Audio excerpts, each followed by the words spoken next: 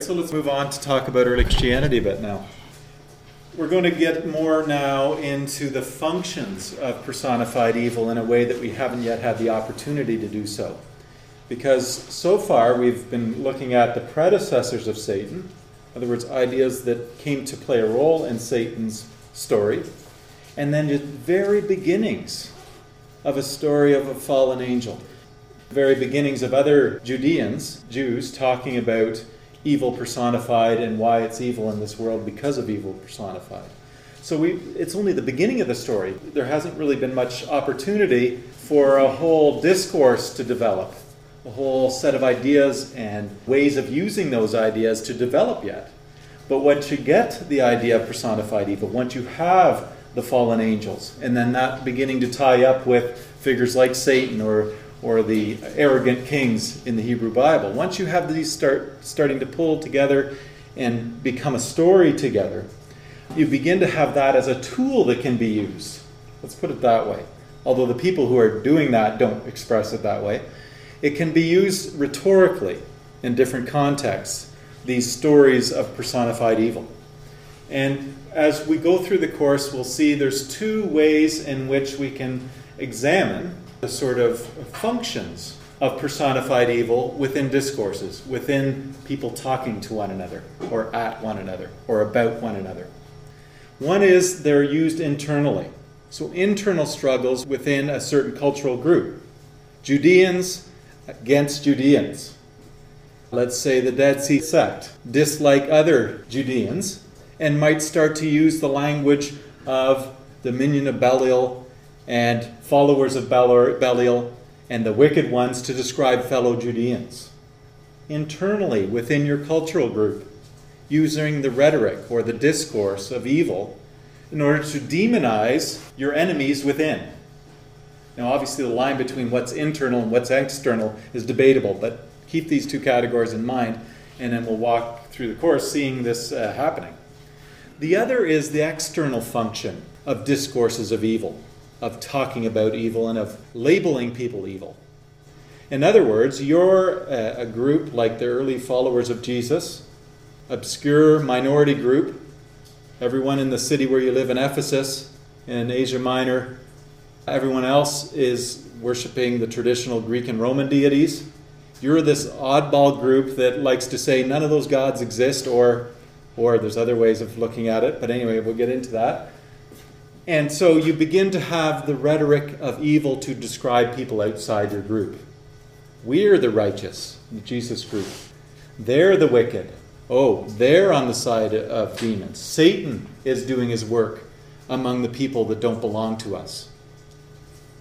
So there's that internal function of the rhetoric of Satan and the external function.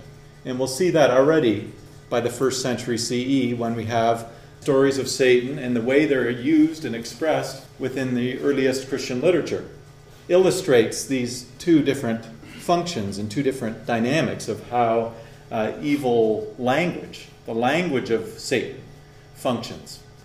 We're talking about a more sociological question in a way when we talk about this internal relations within a group and the use of language of Satan in the battles between one subgroup and another subgroup, and the use of evil language between the group and broader society.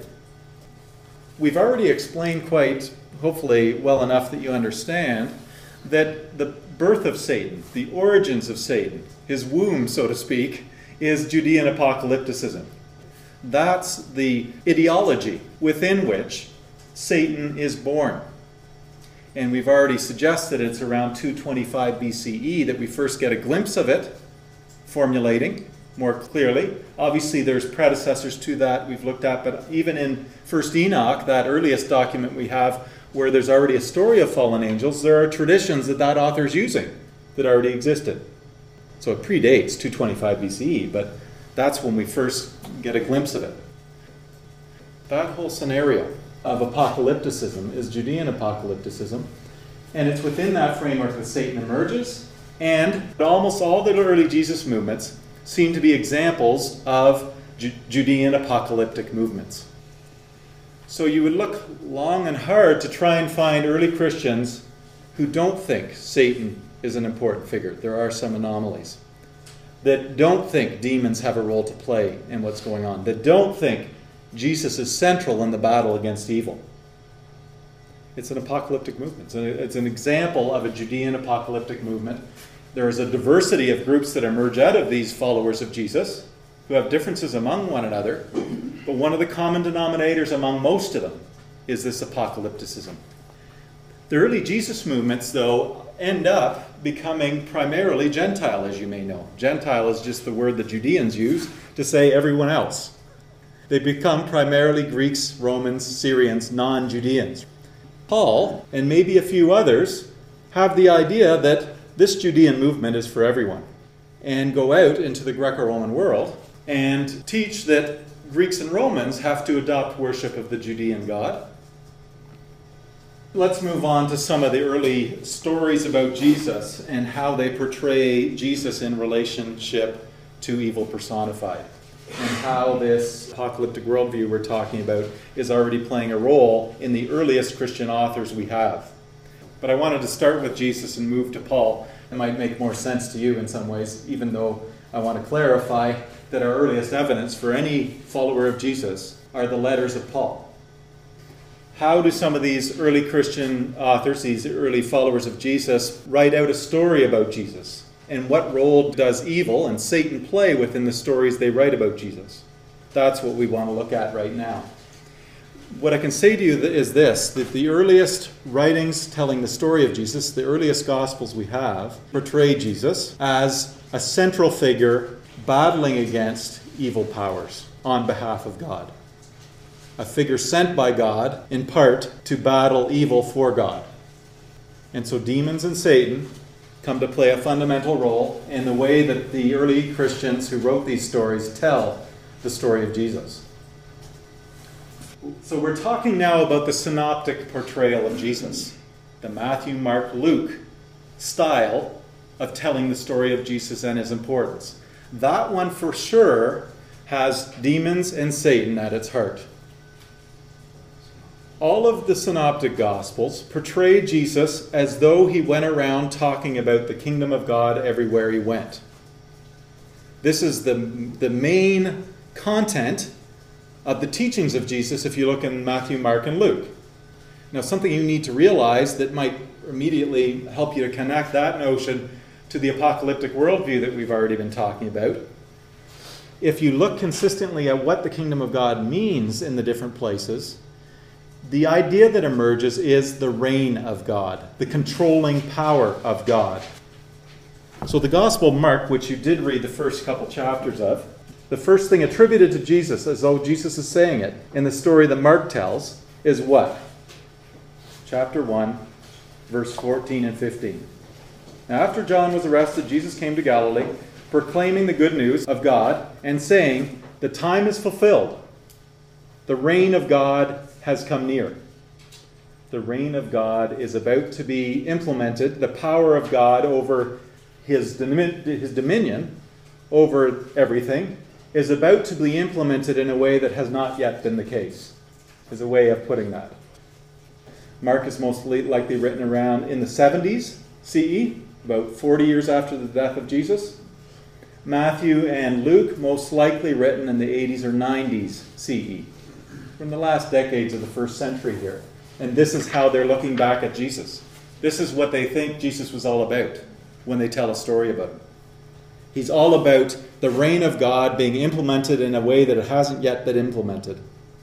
And then as the story goes on, you begin to see that these authors are portraying Jesus as though Jesus has a role to play in the implementation of the reign of God. As you can imagine, implementing in a full way the reign of God, as they're understanding it here, might have some implication in relation to concepts like the dominion of Belial. The Dead Sea sect Judeans living out in the desert before ever there was a Jesus said, we're living in the dominion of Belial, but there's a time when the dominion of Belial will end and God will intervene. This seems to be a similar concept to what we're seeing here attributed to Jesus. The reign of God, the dominion of God, is about to be implemented in a way that will do away with someone else's dominion, that will do away with someone else's power, namely the power of evil. Just before the first thing that Jesus says, you have the story of Jesus going out into the desert. It's so short in Mark that you sort of skip over it. It's only one sentence. In Matthew and Luke, they like to give you more of the story there and develop it. But take a look at verses 12 to 13. So this is just before Jesus' first words in the narrative. He's out in the desert, and the Spirit immediately drove him out into the desert right after he's been baptized. He was in the desert 40 days, tempted by Satan. Satan appears pretty early in the story to tell you he's an important character, right? And he was with the wild beasts, and the angels waited on him. This one doesn't develop it. Mark doesn't develop that story. He didn't talk about what Satan said or did or anything. But it has this idea of Satan there as a key figure in the very first verses of the whole story. Followed by Jesus proclaiming, the reign of God instead of the reign of Satan is here. Let's look at Luke's version just to see how that expands out. We don't want to blend these all together. You want to keep in your mind separate what Mark does versus what Matthew or Luke do. But nonetheless, while we're on the question of this idea of Jesus being out in the desert, being tempted or tested by a figure called Satan, it's worth looking at the more expanded story of it. So take a look at Luke chapter 4. Jesus, full of the Holy Spirit, returned from the Jordan and was led by the Spirit in the wilderness, where for 40 days he was tempted by the devil, diabolos. So it's a different term for Satan, evil personified, used here, than you have in Mark. In Mark it's transliterated Satan, like taking the Hebrew word Satan and making it into Greek letters. Whereas here it's diabolos, which is what we consistently translate as devil. Diabolos, by the way, it comes from the word for throwing against, accusation, causing to stumble, throwing against something. So anyways, that's what the name of Satan, the evil personified, is here. Where for 40 days he was tempted by the devil. He ate nothing at all during those days, and when they were over, he was famished. The devil said to him, "If you are the Son of God, command this stone to become a loaf of bread." Jesus answered him, "It is written, one does not live by bread alone." Then he led him up and showed him in an instant all the kingdom of the world. Take a look at this one. This is very important for what we've been talking about. So the devil is taking Jesus and saying, up on a hill, on the top place, and saying, look at all this. And the devil said to Jesus, "To you I will give their glory and all this authority, for it has been given over to me, and I give it to anyone I please. If you then will worship me, it will all be yours." So the devil says, I've got dominion here. This is the dominion of the devil, the dominion of Belial, the dominion of Satan. I have control. Evil is dominant. I rule. Remember that Jesus is proclaiming God's reign, God's dominion is near, which will counteract the dominion of Satan. And here Jesus does the right thing and doesn't worship Satan, right? Then the devil took him to Jerusalem and placed him on a pinnacle of the temple, saying to him, "If you are the Son of God, throw yourself down from here." That's considerably expanded, isn't it, from that the two lines or two sentences you get in Mark. So other Christians had more expanded stories of these things. What else did you see in these first 3 chapters of Mark that might help you move from that beginning point to seeing other ways in which Jesus is portrayed interacting with evil? There's consistent stories of Jesus casting out evil spirits, or unclean spirits are sometimes called. So we have these, the story continues. He's proclaiming the reign of God is coming in a way that hasn't come yet. And then many of his actions, Jesus' actions, are portrayed as casting out demons or evil spirits. This is a battle, isn't it? The first one occurs already in the first chapter, verse 21 of chapter 1. They went to Capernaum, and when the Sabbath came, he entered the synagogue and taught. They were astounded at his teaching, for he taught them as one having authority and not as the scribes. Just then there was in their synagogue a man with an unclean spirit, and he cried out, "What have you to do with us, Jesus of Nazareth? Have you come to destroy us? I know who you are, the Holy One of God." But Jesus rebuked him, saying, "Be silent and come out of him." And the unclean spirit, convulsing him and crying with a loud voice, came out of him. They were all amazed, and they kept on asking one another, "What is this? A new teaching with authority? He commands even the unclean spirits, and they obey him." Right? So this is the beginning of the end of the battle. The battle's been always going on, right? In the mindset of authors like this, apocalyptic thinkers. The current age is dominated by evil, but now it's coming to its close. The current dominion of Belial, let's call it, or dominion of Satan, is coming to its close.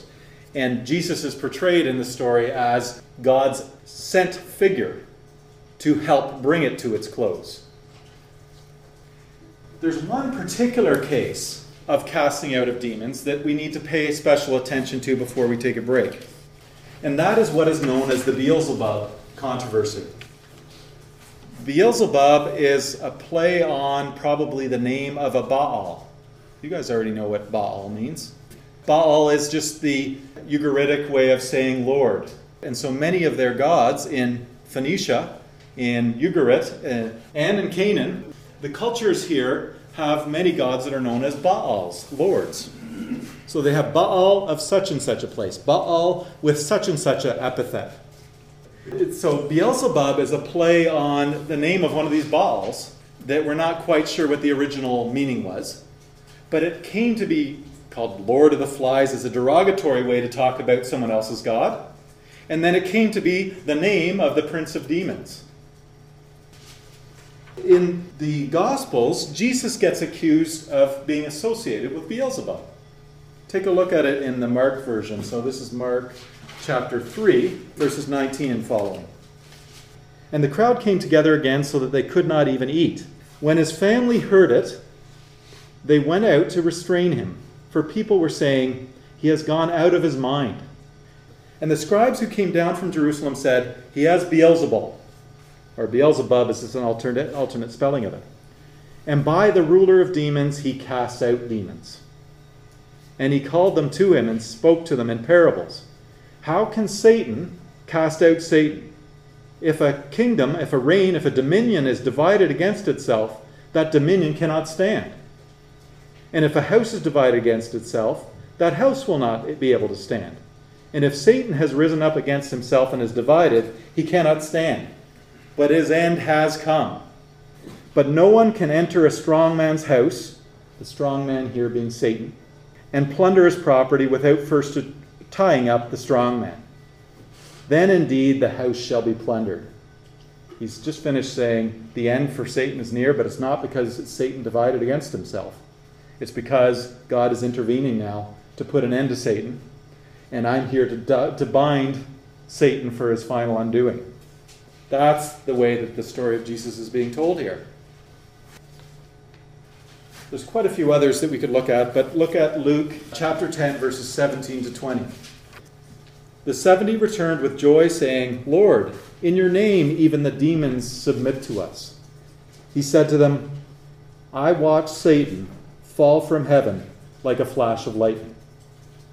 See, I have given you authority to tread on snakes and scorpions and over all the power of the enemy, and nothing will hurt you.'" The enemy is Satan, right? The enemy is evil personified in his demons. "Nevertheless, do not rejoice at this, that the spirits submit to you, but rejoice that your names are written in heaven," etc. But what it's clearly saying is Satan is falling.